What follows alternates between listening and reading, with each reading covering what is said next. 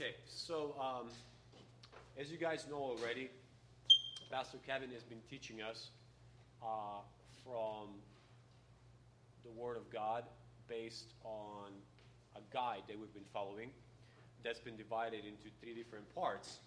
Those parts have been thinking, acting, and believing. So we've already covered the thinking, we've already covered the acting, and now we are in the portion when we're studying concepts and teachings from the Bible that pertain to us, to how we are. The concept of being. When you say somebody is a being, it's about who they are at their intrinsic self, at the middle of their heart, in their core, in their kind of essence of who they are as a human being. And so that is kind of where we study from the Bible to find out who we actually are supposed to be as human beings. You know, like what our character, what our whole self should be centered on. You know, so we kind of started with with the thinking. We thought about what is truth, and what is the gospel, what is the good news, what is Jesus, who is God, who we are. We talked about sin and why it separates us from God. Like, we have to understand certain things about us, and we have to understand certain things about who God is.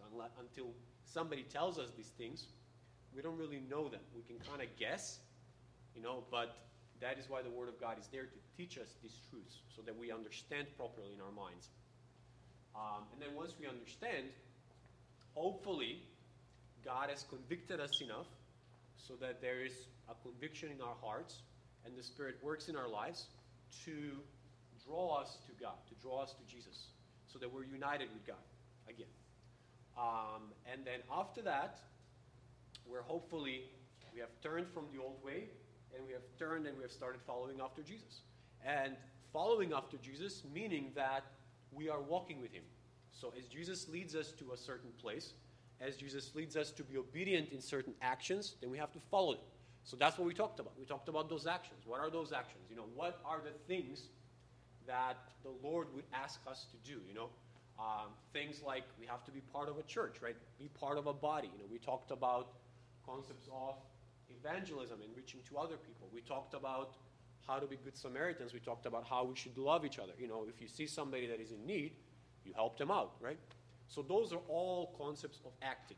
Things that we started this new journey with God. We started this new journey with Christ, and we're walking with Him. We don't really know much about what this life is going to be like. When we start, we're really clueless a lot because, God tells us that we're a lot like children, like little babies. But as we're walking more and more in obedience, in that acting part, then we start to learn and become more and more and more, and eventually we become full-grown, mature believers in Christ.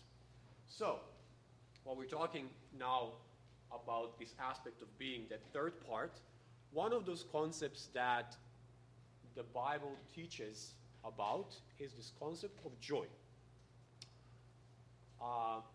Joy is related with our inner being. It is related with who we are as human beings, how we relate to the world, how we relate to our environment, how we relate to events, how we relate to other people, how we relate to God.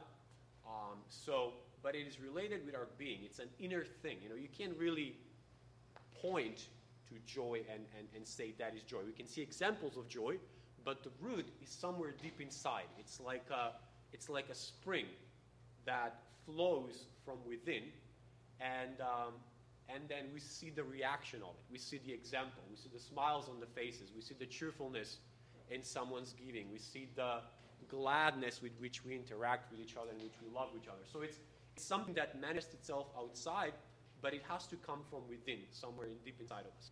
So, as we, hold on a second, let me kind of finish up a couple more things.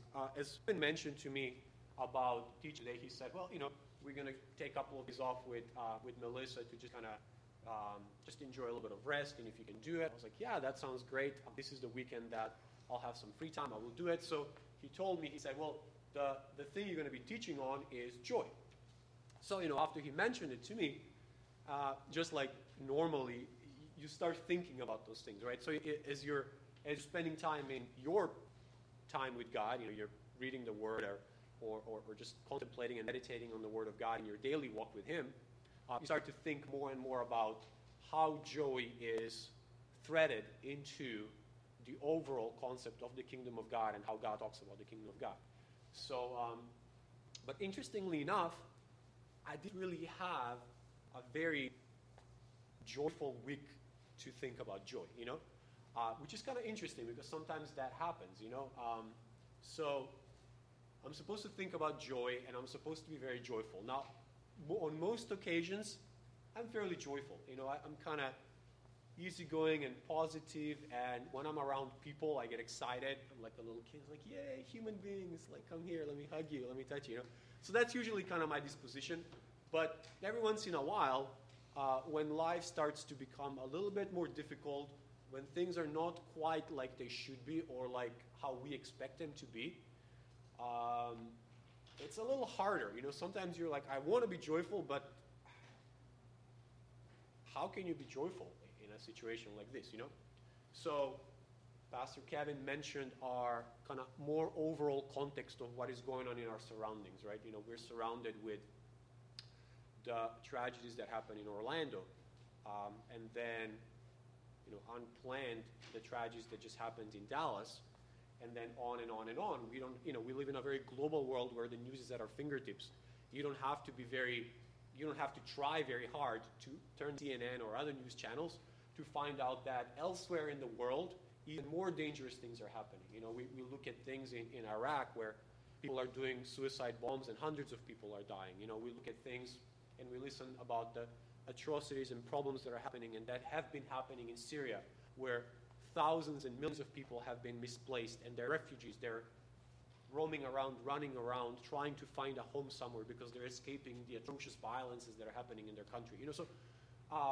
The issues, all the other problems that have been happening in Africa and other parts of the world, and unrest everywhere. So our context, if we're really honest, the place and time that we live in is not terribly joyful, if you're thinking about that, So that's kind of our overall context that usually provides a lot of our sentiment of how we sort of live our lives, whether there's a lot of occasions and things to be joyful for, or it's a little bit more of a solemn time and time of existence.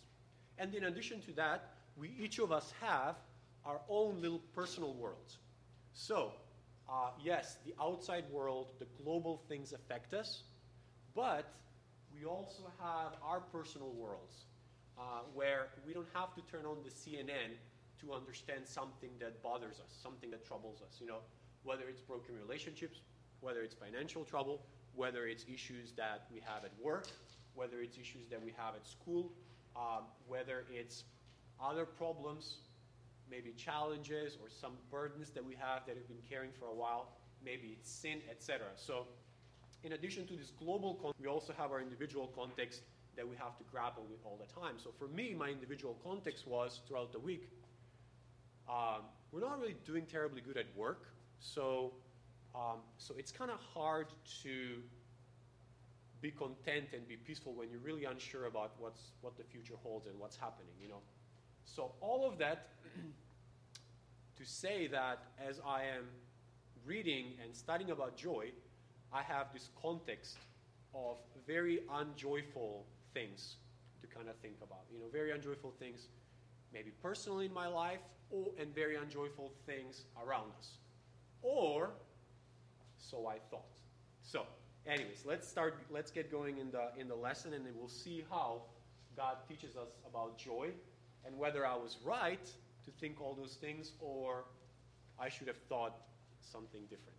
So, the key idea today that we're talking about, and I think that's on the card. Is that on the card, Kev?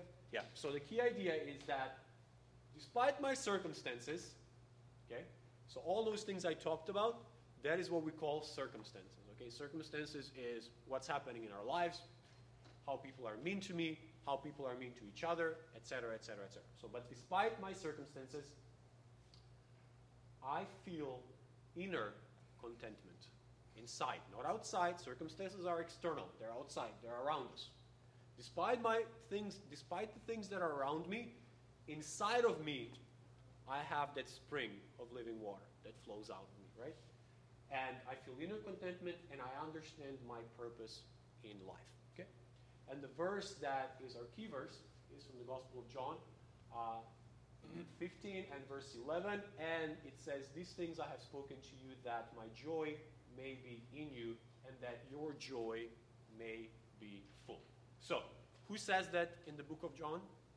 Who is saying this verse over here? Well, John wrote it, but who is he talking about? Who is saying these words? It's Jesus. That's right. So, Jesus says, "I have told you some things," and we're going to talk a little bit about what those things were. And the reason I have told you these things, and that's what Jesus says, the reason I'm telling you these things, the reason I have told you this, is because I want you, every single one of you, to have joy. And not just joy, but to have joy that is full, that is complete. And we'll talk a little bit about what that means, to have joy that is complete. Because according to the Word of God, joy is made up of several different things. And several different aspects in our lives have a part and a role to play in how joyful we are. Okay? So let's go to the next one. So here's our outline, a little bit of kind of what we're going to talk about. So we'll start first with the source of joy. Okay, that's the most important thing. We're going to talk about joy. We're going to have to find out where it comes from. Okay, we're going to have to figure out whether it comes from somewhere very specific or it's based on other things and circumstances. Okay, we're going to have to clarify that. Then we're going to talk about, once we have found this source of joy and we have discovered it, how to grab hold of it and how to make sure that we're walking in it. Okay, so it's not just something, oh, I know what joy is, I know where it comes from, but I remember that was like 2 years ago I discovered joy and it was so awesome, but ever since those 2 years ago, I've been really gloomy and miserable and sad and depressed most of the time. So I discovered it, I remember, but I don't know what happened. Apparently I'm not walking in it, right? So we'll talk about what it means to continue walking in joy, that daily walk as we're walking with Christ. Then we talk about what it means to have joy through the difficult times, because if we're being really honest and we just sort of look around at life, every single one of us will agree that life is made up of good times and bad times, right? You know, it's the reality. You know, there are times of rejoicing. Children are born, we get married, we celebrate birthdays, we celebrate anniversaries, we celebrate a blessing from God, etc. You know, it's easy to be joyful because those are moments of gladness, of happiness, you know. And then we also have time of mourning where we're dealing with sickness. We just lost our job or lost our house, or the relationships that are most meaningful in our lives are falling apart and our hearts are being broken inside of us. We're struggling to pay our bills. We can't put food on the table. We're in the midst of a war. We're in the midst of murders and killing and hatred, you know. So that's what life usually is. It's a combination of all of those things. But even in those very difficult times, the Bible teaches that we should continue to have joy and kind of how that works, okay? So we'll talk about that a little bit. And then we'll talk a little bit about this concept of joyful celebrations. And the concept of joyful celebrations is something that the Israelites were very fond of and very committed to. And actually to this day, if you are to go to Israel, some of you have been, I have never been, but I actually had some friends that were Jewish, Israelites. There is a sense of when there is something to celebrate, you celebrate it fully. So for example, weddings and things like that in Israel are usually very festive and all-out kind of events where people are just going at it, you know. If there's something to celebrate, we're just going to be really happy and celebrate and do that. And for some reason, in America, we have toned it down a little bit, as if it's wrong, you know, to really be glad and really celebrate and give thanks to God and praise God for the abundant blessings that He has done. And make no mistake, no matter if we are very rich in this country or fairly poor and more kind of modest, comparatively to the rest of the world, we're abundantly blessed. I mean, abundantly blessed. And for any of you who have been elsewhere in the world, you would know that. I mean, I know some of you are from Haiti. I don't know if you've ever gotten a chance to go back in Haiti, but Haiti is considered, and I don't think it's considered, I think it's a fact, it is the poorest country in the Western Hemisphere. So if we're comparing here to there, very quickly you realize, wow, we are abundantly blessed. You know, where I am from in my country, it's considered kind of sort of a middle developed country. It's not a fully developed, wealthy country. It's a middle developed country. It looks really nice, etc. But comparatively to my country, here, the blessings, the opportunities, the freedoms are incredibly bigger, right? So all of that to say that we are truly and wonderfully blessed, and there is something to be learned from the Israelites that once, twice, three times, etc., you know, many times throughout the year, they would take time off to say, God, you have been good to us. Let's be joyful, right? Let's praise you, let's dance, let's have a feast, etc. All of that to kind of refocus again on God and say, we appreciate everything you have done for us, right? Sometimes we forget that in this country. And then we'll close at the end with just reading some of the passages from what the apostles wrote about joy. And in those passages, as we're reading them, it'll be more about, you will kind of see some of these things that we have talked about, kind of how they find themselves in those passages, right? We'll read some of the things that Paul wrote to the church in Philippi, and then we'll read some of the things that the Apostle Peter wrote to several of the churches, not necessarily just one church in specific, but more to the churches, so that the letter gets it and they can learn from it. So, okay, so let's start with the first one. Let's talk about the source of joy. So let's go to the next slide. All right, so the source of joy. So this thing that we're supposed to have, that God obviously wants us to know about, wants us to have, wants us to walk with it daily, constantly. It should be in our hearts, in our midst. Where do we find that? Where do we search for it? Where do we find joy? So if we were to go around and we conduct a survey on the street, and we just went over and we come across some people and we said, okay, what do you think is the source of joy? Where do you think we would find joy? And some of the answers that people would say, they would say something like, if they're more on the nicer side, they may things like, my children are my source of joy, right? Or my wife or my husband brings me joy.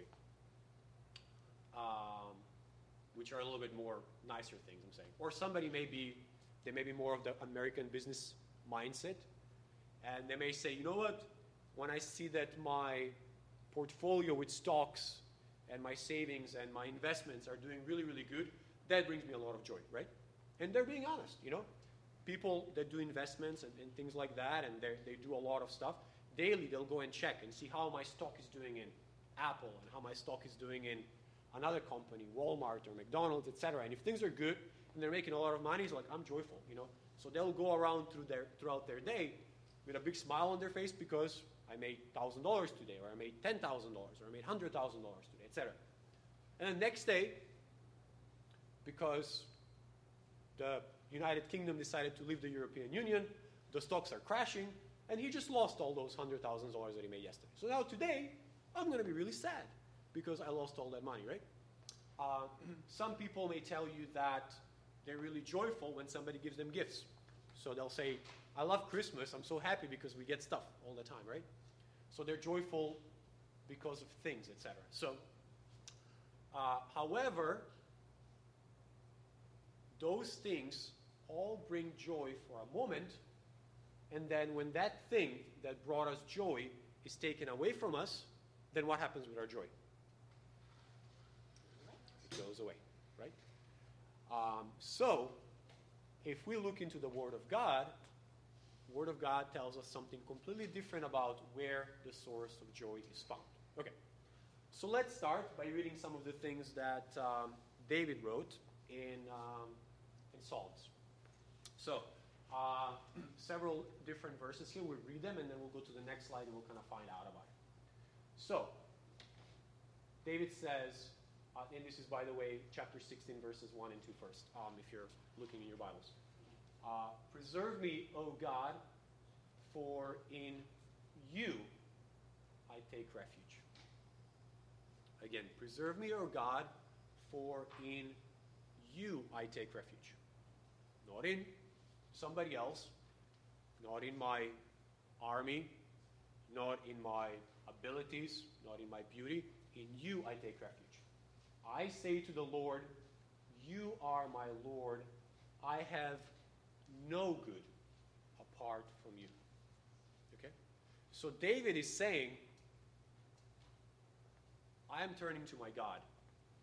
I am turning to his promises. I am seeking deliverance from him. I'm seeking hope. I'm seeking love. I'm seeking everything. He says, you are my Lord. I have no good apart from you. So he's completely turned towards God. Okay? And then again, along the same lines, just later on, further down, he says, the Lord is my chosen portion and my cup. You hold my lot. Okay? Not his ancestry that elected him to be a king, or the fact that he has numerous armies, the fact that he has an abundance of wealth, etc., as a king. No, he says, the Lord is my chosen portion and my cup. You hold my lot. He understands that God is the one that is in control of everything. He understands that God is the one that is in charge of his kingdom. God is the one that's in charge of him being a king. And God is the one that holds my lot, that holds everything about me in his hands. Okay? So he's turning to God, okay, with all of his life. The next one he says, I have set the Lord always before me, because he is at my right hand. I shall not be shaken. So, what are these three verses saying if we're looking at them? What is David proclaiming in all of these verses as a beginning? His joy is in the Lord, but he's also saying, I am turning towards God. I'm not seeking things in myself, in other things, trying to figure out the strength of my army, trying to amass wealth so that I'm safe. He's saying none of those things matter anything. My beginning, my all, my everything is God, to you, Lord. And that is the beginning of everything in my life. Okay, so let's go to the next slide. So, we can look at this now. So because of all of those things that David did, right? Because he turned towards God. Because he desires God to be his everything. Because he acknowledges that God is the one in control of everything in his life. Because of all of those things, there is a little word there in the beginning of verse 9 that says, therefore. Okay, so every time you've kind of had a lesson from pastors, they'll always mention how the therefore usually talks about the things that were mentioned before. Okay, so the things that were mentioned before are the things we talked about, how he has turned to God, how he has given and surrendered everything to God, how he understands that God is in control. Okay, so because of all of those things, therefore, my heart is glad. Okay, and my whole being rejoices. My flesh also dwells secure. Not because of things were wonderful in the kingdom, not because he had an incredible amount of wealth, not because his wives were loving him, not because his children were healthy. Even though all of those things are beautiful and wonderful and worthy to celebrate. But because I have turned to God, I have acknowledged that God is my Lord. I have acknowledged that apart from God, I have absolutely nothing of good in my life. Because of all of those things, my heart is glad. Okay? So, what can we take away from all of this? Until we get to the point where we acknowledge that God is in control, until we get to the point where we seek God completely, we may get gladness and joy for a moment, but all of that is fleeting. So we're always playing catch up. We're chasing from one thing to another, but that's about it. It's always a fight. It's always a game. But if we turn to God from our beginning, then He fills our hearts with gladness. My whole being rejoices. His whole being, His heart, His soul, His arms, His legs. He wants to dance. He wants to rejoice. He wants to be very, very happy, right? and my flesh also dwells secure. Okay? And then on he continues to say, you make known to me the path of life. In your presence there is fullness of joy. Okay? Where is the fullness of joy? In the presence of his armies, in the presence of his wives, in the presence of his wealth and gold and diamonds, in the presence of his vineyards and his orchards in his country, or in the presence of the Lord in your presence, okay? He says, in your presence there is fullness and joy, and at your right hand are pleasures forevermore. And now he continues to say in chapter 19 later on, the precepts of the Lord are right, rejoicing the heart. Okay, so what are precepts when we talk about precepts? It's a fancy word for some of you because it's like a little... But what do precepts mean? Does anybody have an idea? Does it sound familiar to something? What do you think?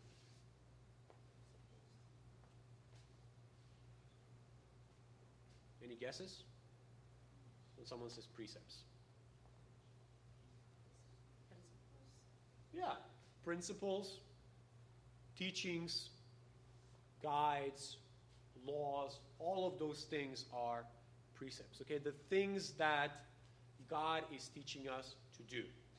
When God says, honor your mother and your father, and we honor them, it's a good thing because it comes from God. And David knows that because he's following God's precepts, and he's seeing that as he is obedient to God, and as he's following God's precepts, he's seeing the good things. So he can come and say afterwards, God, your precepts are wonderful. The things that you teach us, the things that you instruct us to do are beautiful, and they deserve to be honored and followed, okay? The precepts of the Lord are right, and they are the ones that are rejoicing the heart. The commandment of the Lord is pure, enlightening the eyes, okay? So, let's go to the next slide. So, we can talk about joy and continue to talk about all these other things afterwards when we talk about joy through the difficult times, continuing in joy, etc., until we point the most important thing, which is where joy comes from. So until we get to the point where we have surrendered our entire being to God, until we get to the point where God is our everything, then we can't really continue and talk about the other stuff later on. Because until we get connected to the source of joy, then there is nowhere to draw joy from on our continued daily walk, as the next slides will talk about when we talk about continuation. So, let's talk about continuing in joy now, and see what that means. Again, continuing in joy means that we have made a decision to be connected with God, to acknowledge God, to follow Him, to be one with Him, to accept His Son Jesus and what He did for us so that we can be reconnected to God. And now that we're reconnected to God, how do we continue to walk in our daily lives with joy in our hearts? Okay? So, we're going to spend some time studying in the book of John right now. So, in the book of John, we have this analogy that is given to us that talks about the vineyards in terms of the branches and the vine that provides the nutrients for the branches on which later on fruit is formed, okay? And that is an analogy for abiding in Christ. Okay, so let's read the verses and then we'll kind of open them up a little bit and talk about them some more. So, we're in John 15, verses 4 and 5. And again, this is the Lord Jesus speaking over here. So, the Lord Jesus says, abide in me, and then I in you. When we say abide, what does that mean? Remain. Another word for a home is abode. It's a place where you abide. So, when we talk about abiding, it's about almost like living in Jesus' house, like living in His midst, or kind of being with Him, okay? Abide in me, and then I in you. And then He gives us the analogy of the vine branch. As the branch cannot bear fruit by itself unless it abides in the vine, neither can you unless you abide in me. So let's stop for a moment. How many of you have seen grapes grow before? Most of you, okay.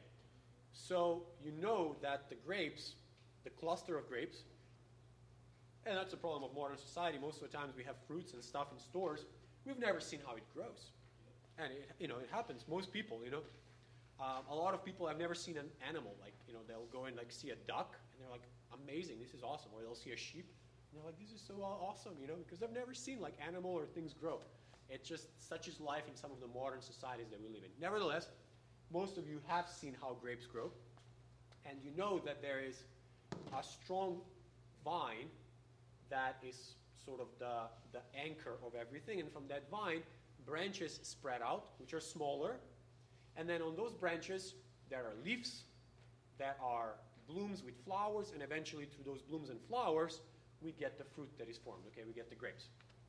So, Jesus makes a simple analogy to people that are very familiar with growing grapes, because Israel and Galilee, in all that area over there, is in the Mediterranean, and the Mediterranean climate is one of the best climates for growing grapes.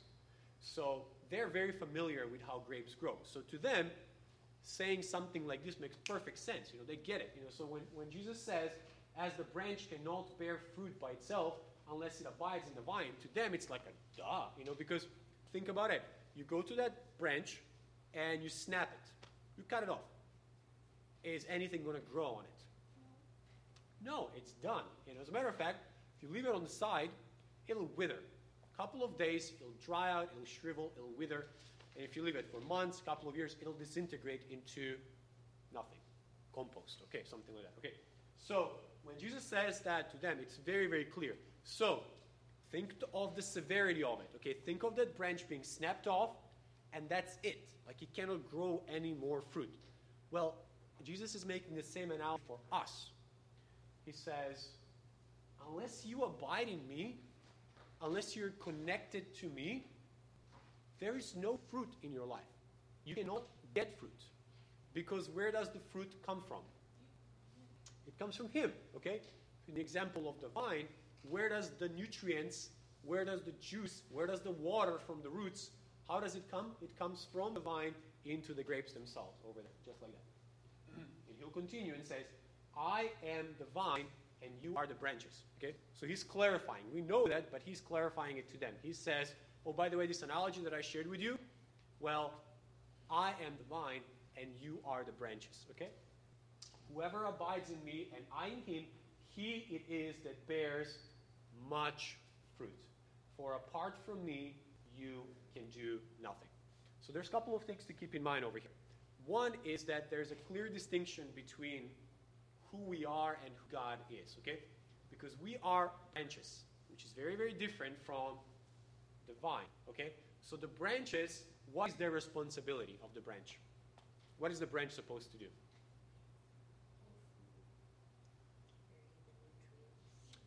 Grab the nutrients from the source and transfer them to turn them into fruit. Exactly. So, it's kind of clear here when Jesus makes the analogy that we're a branch and he's a vine, okay? He's the vine.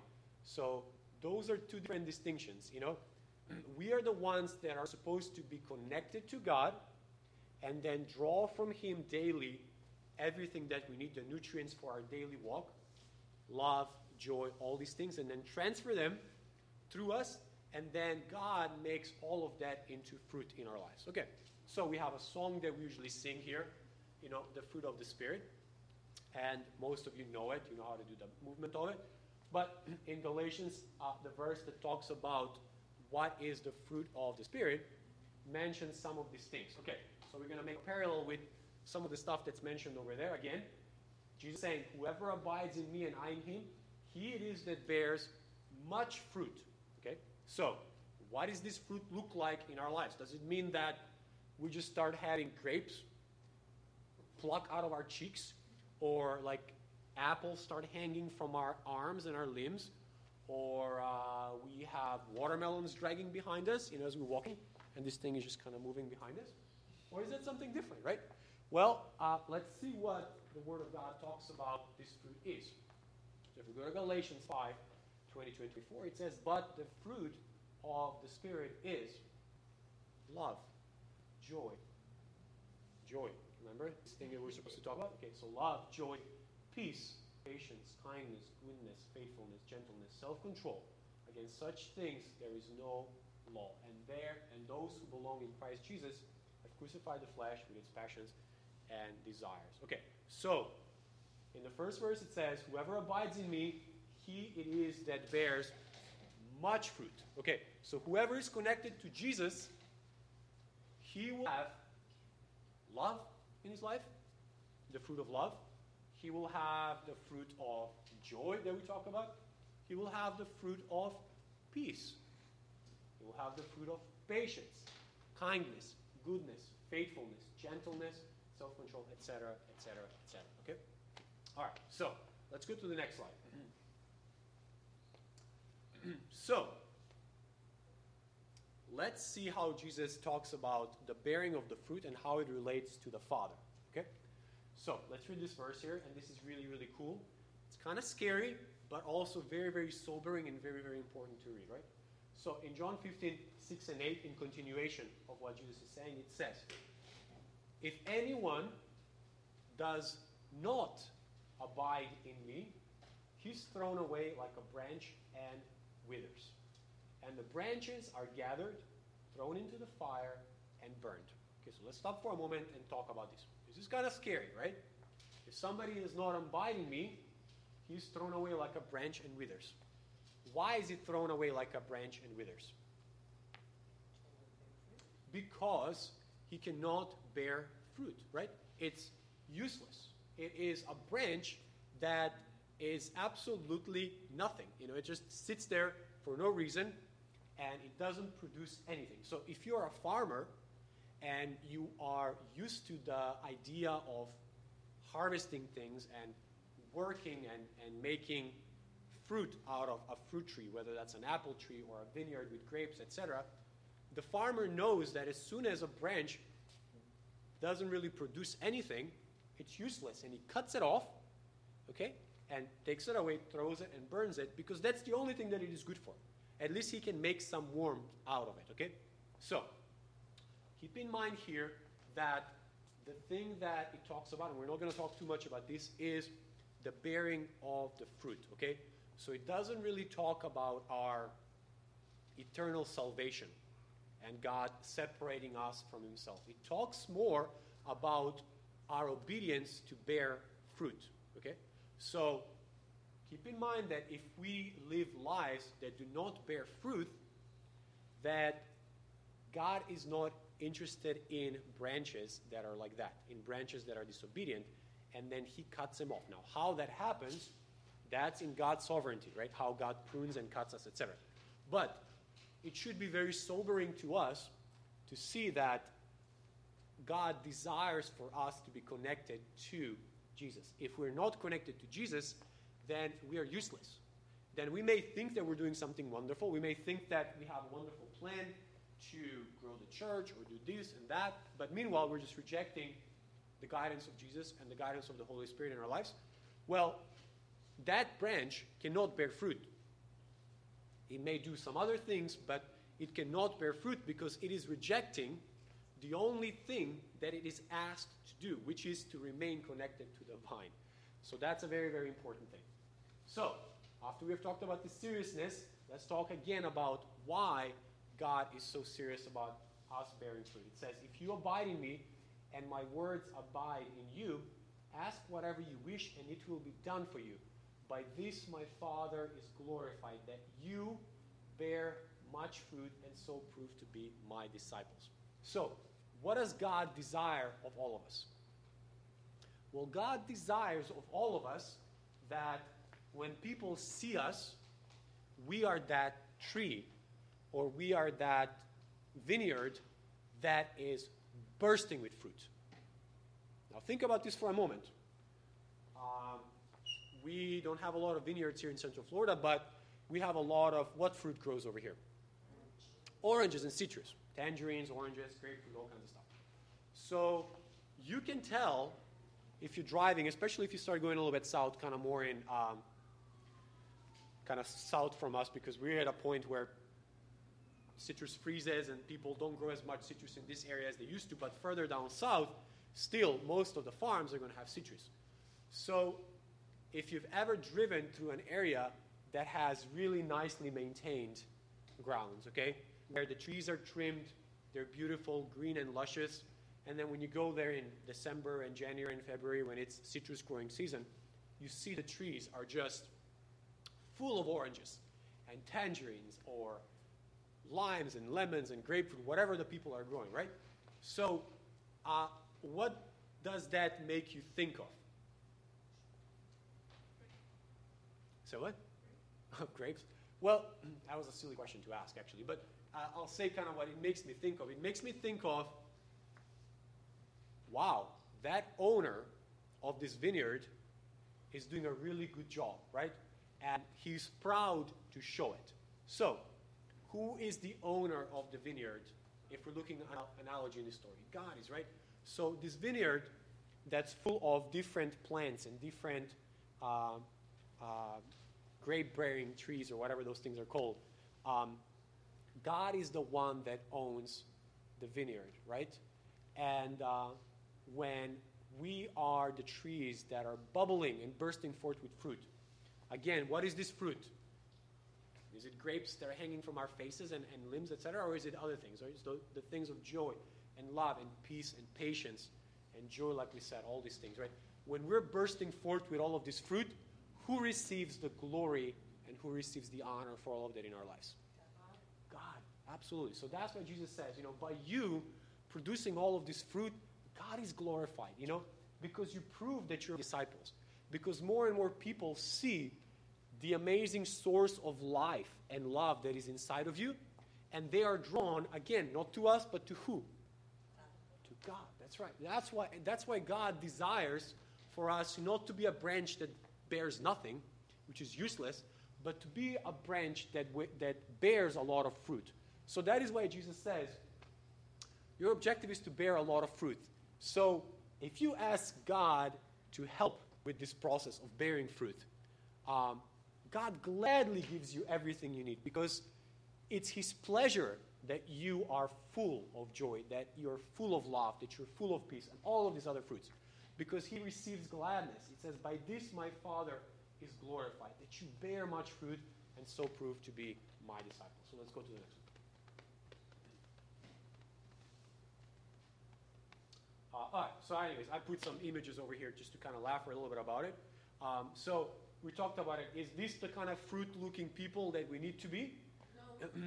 Or is it more the joy and the gladness and the peace and love that is inside of us that needs to be portrayed, right? So, anyways, this is a Renaissance artist, Giuseppe Arcimboldo, who's very famous for painting these portraits of fruit, etc. It's actually many museums around the world his paintings are present. But let's go to the next slide, and then we'll look at it. So here is that beautiful image of what that looks like. And you can clearly see over here, you can see the vine, that very big branch that's in the middle, and then from it, those little branches are coming, and then what is hanging off of the branches?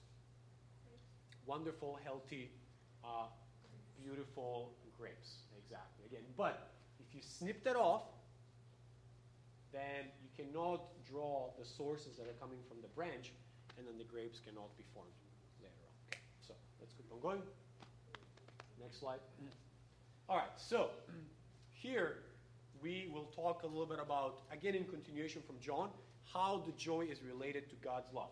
Again, this is really, really important. So, in verse 9, just a little bit later on, and all the way to verse 11, Jesus says, as the Father has loved me, so have I loved you. Abide in my love. Okay, earlier he said, abide in me. Okay, so again, the same word, abide in my love. Over there, I wrote a little thing that says, abide in my love. Exclamation point, and then question mark, how. So Jesus says, abide in my love. What does that mean, and how do we do that? Okay, very, very important. So, if we continue Jesus gives us a very simple answer to that question. It's no kind of going around it. It's a very simple, clear answer to that question. It says, abide in my love. If you keep my commandments, you will abide in my love. Just as I have kept my Father's commandments and abide in his love. Okay, so Jesus came to the earth for several different reasons: to save the world, so that humanity is saved through him. But another reason why Jesus was on the earth was to give us a visible image and an example of who? Of God. And also a visible image of what a perfectly obedient life looks like. Okay, so if Jesus, when he was on the earth, made it his priority to be obedient to the Father, then is that something that we should follow and emulate, or is that a mere suggestion? What do you guys think? Okay, so if Jesus is saying this is really important, okay, just like I have loved the Father, so you need to love and abide in my love as well, right? Jesus says, if you keep my commandments, you will abide in my love, just as I have kept my Father's commandments and abide in his love. Okay, so super, super simple, but also super, very complicated. So let's continue. I'll explain a little bit more kind of how to close this. These things I have spoken to you, that my joy may be in you, and that your joy may be full. Okay, so all of these things about abiding in Jesus, being connected to the vine, abiding in Jesus' love, bearing a lot of fruit, being obedient, okay, keeping the commandments, which has to do with obedience. All of these things I have spoken to you, so that what happens? So that there is an abundance of the fruit of joy in your life. Okay, so let's look at this notion of obedience versus disobedience. Jesus says, abiding in my love means that you follow my commandments, that you are obedient. Okay, so let's go back to your homes. Your moms, dads, older brothers, older sisters, or go back a couple of months when you were still in school, your teacher, the person in authority in your life. They say something, do this. And you're like, I don't want to do that. Is that loving? No, right? Why don't you want to do that? Ask yourself that question. Think about, for example, your mother or your teacher or any person in authority in your life maybe that is asking you to do something. Why don't you want to do it? If we're being honest, I don't want to. I'm lazy. I don't want to help out with cleaning, or I don't want to do this and that, right? Well, if your mother is asking you to help out with cleaning, what does that mean? That means that you have to obey, but two, that means that she's probably in need of some help. She's tired. She's probably been working for many hours to make some money so she can put food on the table for you guys. She probably already did like 2 or 3 loads of laundry. She probably swept the floors, and she just needs 10 minutes of rest, and she just wants you to clean up the dishes, and then everything will be done. She already did 95% of the things. But if you say, I don't want to, then it just means, I don't care about you. I don't care that you're tired. I don't care that you put food on my table. I don't care any of that, right? But if you love that person, flip it backwards. You love your mom and you see how hard she's working and how tired she is. She doesn't even have to ask you for a commandment. You see her and it's like, Mom, thank you so much for doing so much for us. What can I help? Can I pick up something? Because you love her. You want her to be happy. You want her to have good things like that, right? And when you do that, and even then afterwards when she asks you a little bit more difficult and you're obedient, what does that do with your relationship with your mom or the person in authority in your life? Closer and closer and closer, right? It grows that bond of love stronger and stronger and stronger. Well, the same thing happens with our relationship with God in our love with Him. If we are obedient and do the things that God is asking us to do, it grows our bond of love with him. And that is the most important thing that Jesus told us. It is to love the Lord of your God with all your heart, your mind, and soul, and then love your neighbor as yourself. Okay?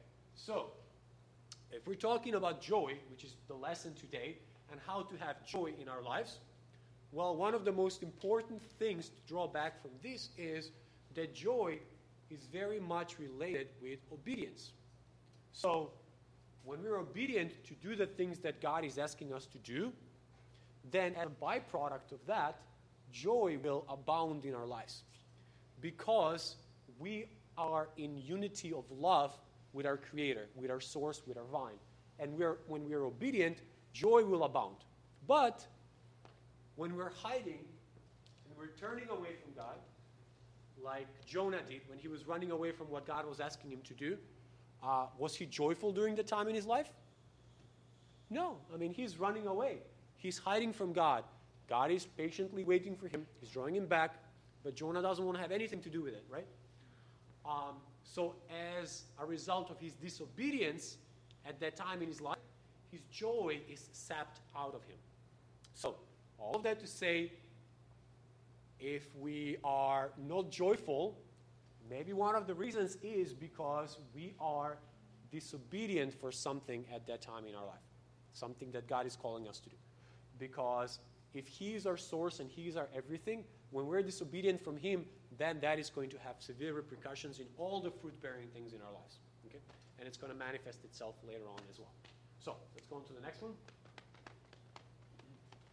Okay, yes, so I kind of explained this already, actually, but yes, it says that obedience versus disobedience. In obedience, there is love and joy, and in disobedience, it is the absence of those. So when we're disobedient to what God is leading us to do, whether it's living in sin for something, whether it's not doing something that God is calling us to do, then that will sap love and joy and all of that stuff in our lives, and we will stop bearing fruit because we are blocking the flow of all of those things from the vine. We're just saying we don't want to have anything to do with it, right? I will kind of connect this a little bit with some of the things that James talks about later on in one of the epistles. James talked about this idea of faith in action. So James talked about us being connected to God and then being obedient in our walk and doing the things that God is asking us to do. So let's read what James says. James is very blunt. James says, what good is it, my brothers, if someone says that he has faith but does not have works? Can that faith save him? Again, that faith, the one that he's claiming, keep that in mind. Because he says, if a brother or sister is poorly clothed and lacking in daily food, and one of you says to them, go in peace, be warmed and filled, without giving them the things needed for the body, what good is that? So also, faith by itself, if it does not have works, is dead. What is James talking about? James is talking about exactly about what Jesus is saying there. If you keep my commandments, you will abide in my love. Okay? It's one thing to say, yay, Jesus, awesome.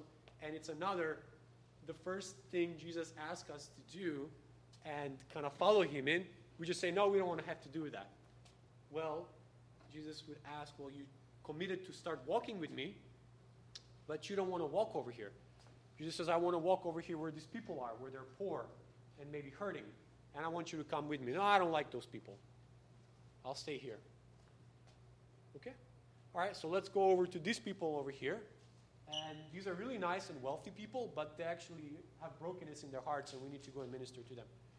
No, I don't like rich people. They're snotty and stuff like that, So you can see why James is saying, well, if you're claiming you have faith, but you're not really obedient to follow Christ in your daily walk, do you really have faith, or are you just saying it?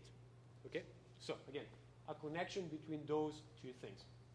And I wrote on the bottom the thing that we've been talking about in our overall study thus far, and it's that triangle of think, act, be. And there's a very, very, very important reason why it is in that order, okay? Starting from the thinking into the acting and into the being. Because there in the middle is the concept of acting. The concept of, what God calls work out your own salvation with fear and trembling. Meaning that you are obedient to the things that God is calling us to do. Not because you are, I can't believe that I have to serve God, but more because you know that you are leading the only one that can lead you down the path of righteousness, the only one that can provide that source of fulfillment and joy, like David was talking about, the only one that can guide you through the storms of life, the only one that can help you accomplish things that you could never do on your own, okay?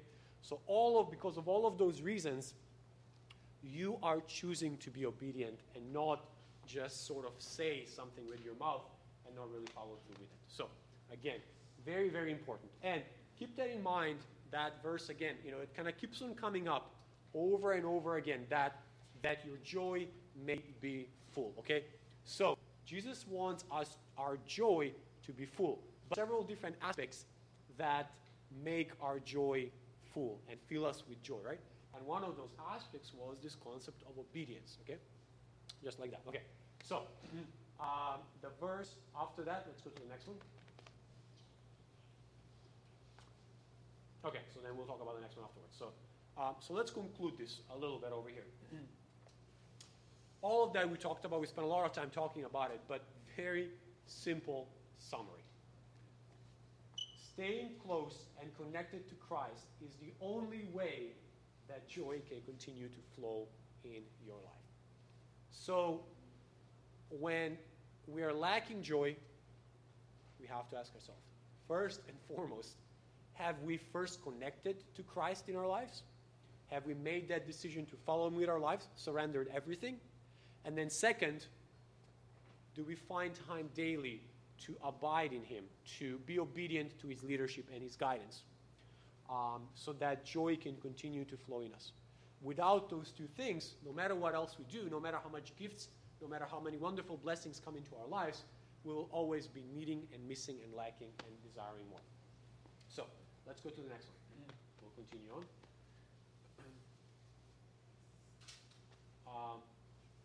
When are we supposed to finish?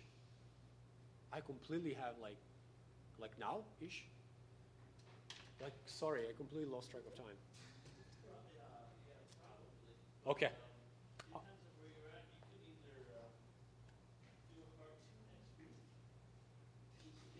Well, I would love to do a part 2 next week, except for next week I will not be here because I'll be in Washington, D.C. So, anyways, let's finish with just joy through the hard times, and then we'll stop there because that's a really, really important thing. And then I'll go through them really, really fast, and then we'll finish it up because the other parts afterwards, they talked about the festivals, and then again, the last things were the verses from the apostles that really just summarize all of these things that we kind of talked about. So, all right. So, this is super, super, super important. So, we mentioned how in life there's a lot of times and periods when there's difficulties and trials and problems, and there's times when there are happy events, issues, celebrations going on in our lives.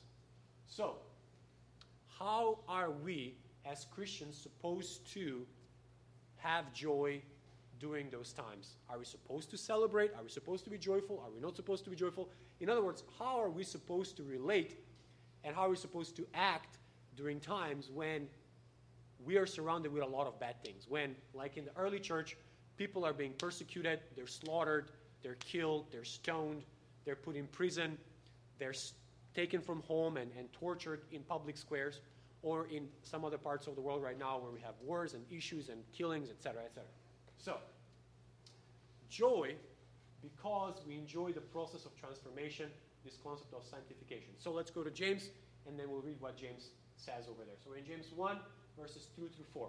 James says, "Count it all joy, my brothers, when you meet trials of various kinds, for you know that the testing of your faith produces steadfastness, and let steadfastness have its full effect, that you may be perfect and complete, lacking in nothing." So James says, count it all joy, my brothers, when you meet trials of various kinds. Count it all joy, my brothers, when you are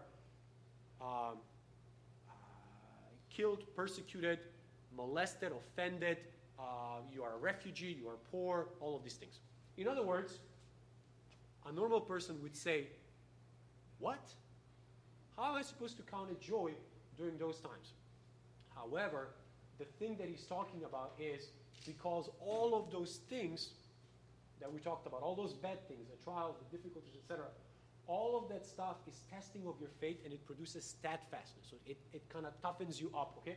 And then in that steadfastness, after it has worked itself up, it says it'll have its full effect, and then you will become perfect and mature, lacking nothing. So, for the Christian, all of these difficulties and things that are happening, their effect is to make you steadfast, grow in patience and strength, etc., so that eventually you are perfect and lacking nothing. Okay, so the Christian life is one of constant transformation and growth towards maturity and completeness.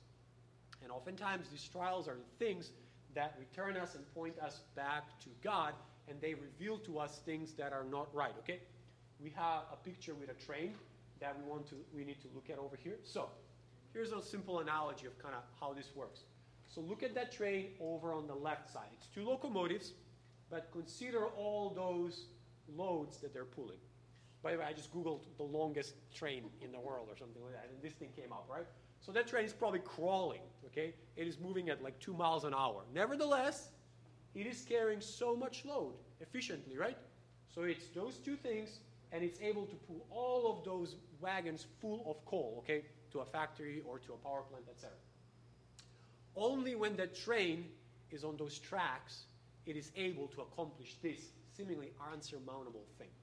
Okay, when you tell somebody else, pull all those things, they'll be like, yeah, sure, absolutely, yes, awesome. Right? But if it's on the tracks, if it's in the right design, the right purpose, it can do it. However, that same train, with all the power in those locomotives, if you just nudge it a little bit, it doesn't have to be a lot. It can be like a hurricane strength wind, and it maybe just kind of tosses it a little bit strength-wise, that it kind of bends over and gets off the tracks. Can that train on the right side pull anything? It cannot even pull itself up, let alone pull and help other things as well, right? And then let's go to the next one. Next slide. Okay, and then, again, same thing. Trials often show us the truth about us, and let's look at another slide with the gold, and then we'll kind of, we'll finish it pretty fast.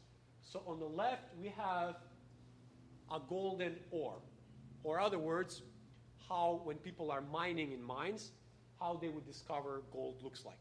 Okay, so you're looking at that, it looks like a rock, just like a normal rock, if you've seen a rock.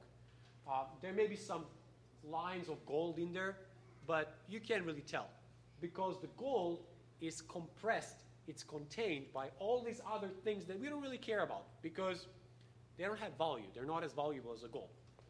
So what has to happen is this whole thing has to be heated in an incredibly hot temperature, so that all of those other things around are burned, broken, and they go away. The only thing that's left is the gold that's trickling down, okay? And after that, you can actually have pure gold once it has solidified itself, okay? So oftentimes, these trials and things like that, for the Christian, again, we're only talking about the Christian people. God allows these things to happen in our lives because they reveal things that are not right in our lives, okay? When we're pushed and challenged in certain things, some tendencies will appear in our life that God will say, I don't want you to have this.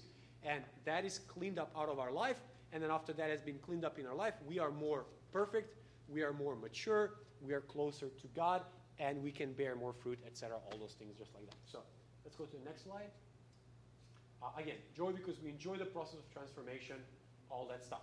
Let's skip to the next one. And next one. Okay.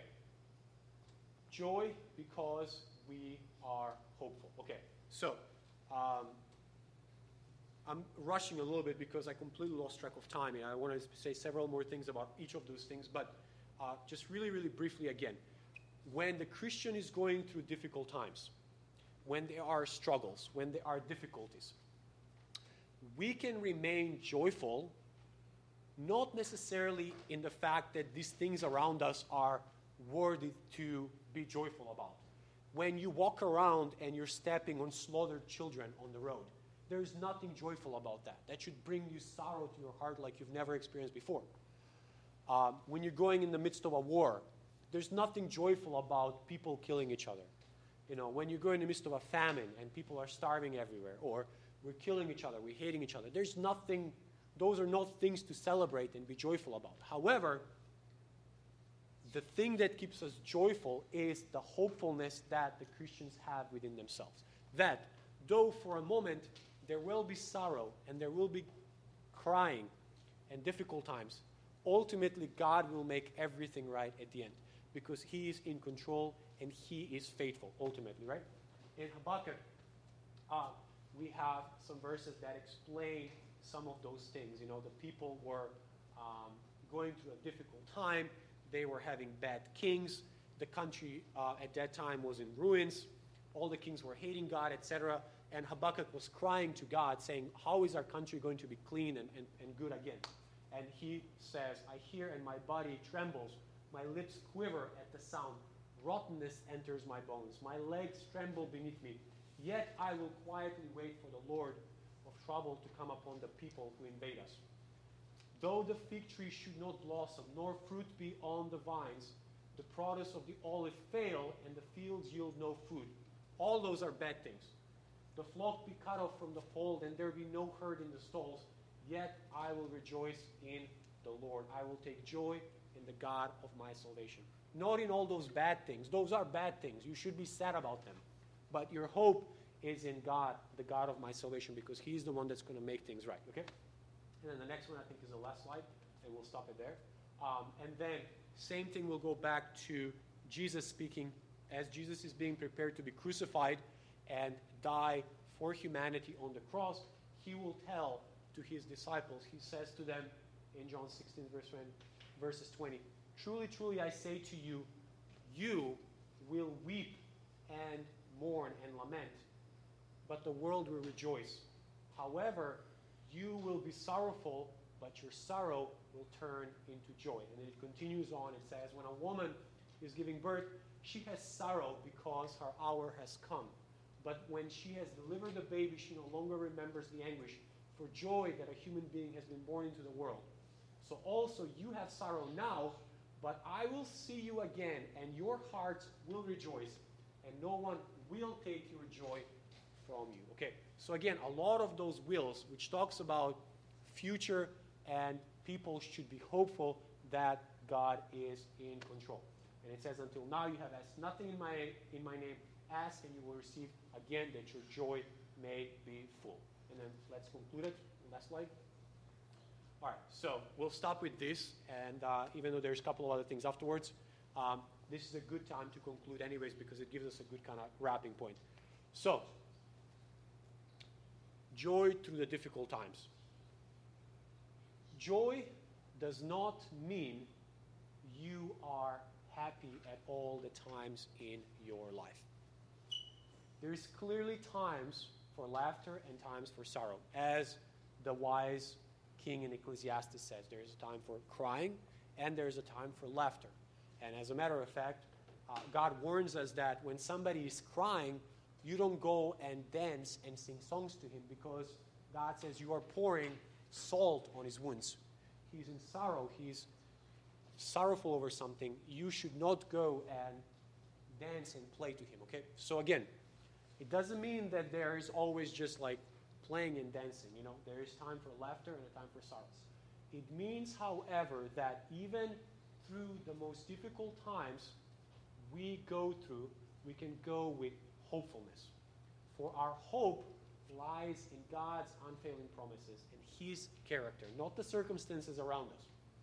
Joy is about hope and faith that God is in control. And tomorrow is a new day. God is on His throne, and His promises are trustworthy, and His love is everlasting. So, even when we're going through those very difficult times, and they are difficult times, no one should come and tell you, oh, that's nothing, when it is something, when your heart is breaking, when you're going through something difficult. However, The Christian should have the attitude of, just like Habakkuk say, yes, though the wine is not produced, though the fig is sorrowful, yet I will turn my eyes to the God of my salvation, and in him I will find hope for the sources of the things that I need as well. So, okay, so this is our stopping point. Again, I'm sorry I didn't think about the time a little bit. I think I spent a little bit more time talking about other things as opposed to kind of rushing through it a little bit. But hopefully the Word of God was encouraging to you and kind of taught you a little bit about kind of how we should have joy in our lives. And that is, again, the most important thing. Finding the source of our life and everything in God and being connected to him, being connected to Jesus, accepting his forgiveness and the salvation in our lives, being connected to God again, anew, and then abiding with him, staying close with him. Unless we do that, then there is no flow of love and joy and any of those fruits into our lives. And then to have that mindset of hopefulness and trust in God when we are going through the difficult times. And that way we can continue to have joy in our lives as well. So, awesome. Thank you guys so much for listening. Let's pray, and then we'll be done. So, God, thank you so much for your word, which we know, Father, does not return void. Your word will do what your will is for your people. So, Father, I pray that each person today that came here and gathered learned something from your word, and you spoke in their heart, you spoke in their spirit, and you encouraged them and you challenged them so that they are people that bear an abundance of fruit that comes from you, that they're connected to you, that desire to be connected to you, that desire to be obedient to you, that all of us do that, Father, so that we can showcase your glory by how much fruit we bear. And one of these fruits being joy. So let joy abound in our lives so that your name is lifted up above all else, Father. So we pray for all of these things in Jesus' name. Amen. Awesome.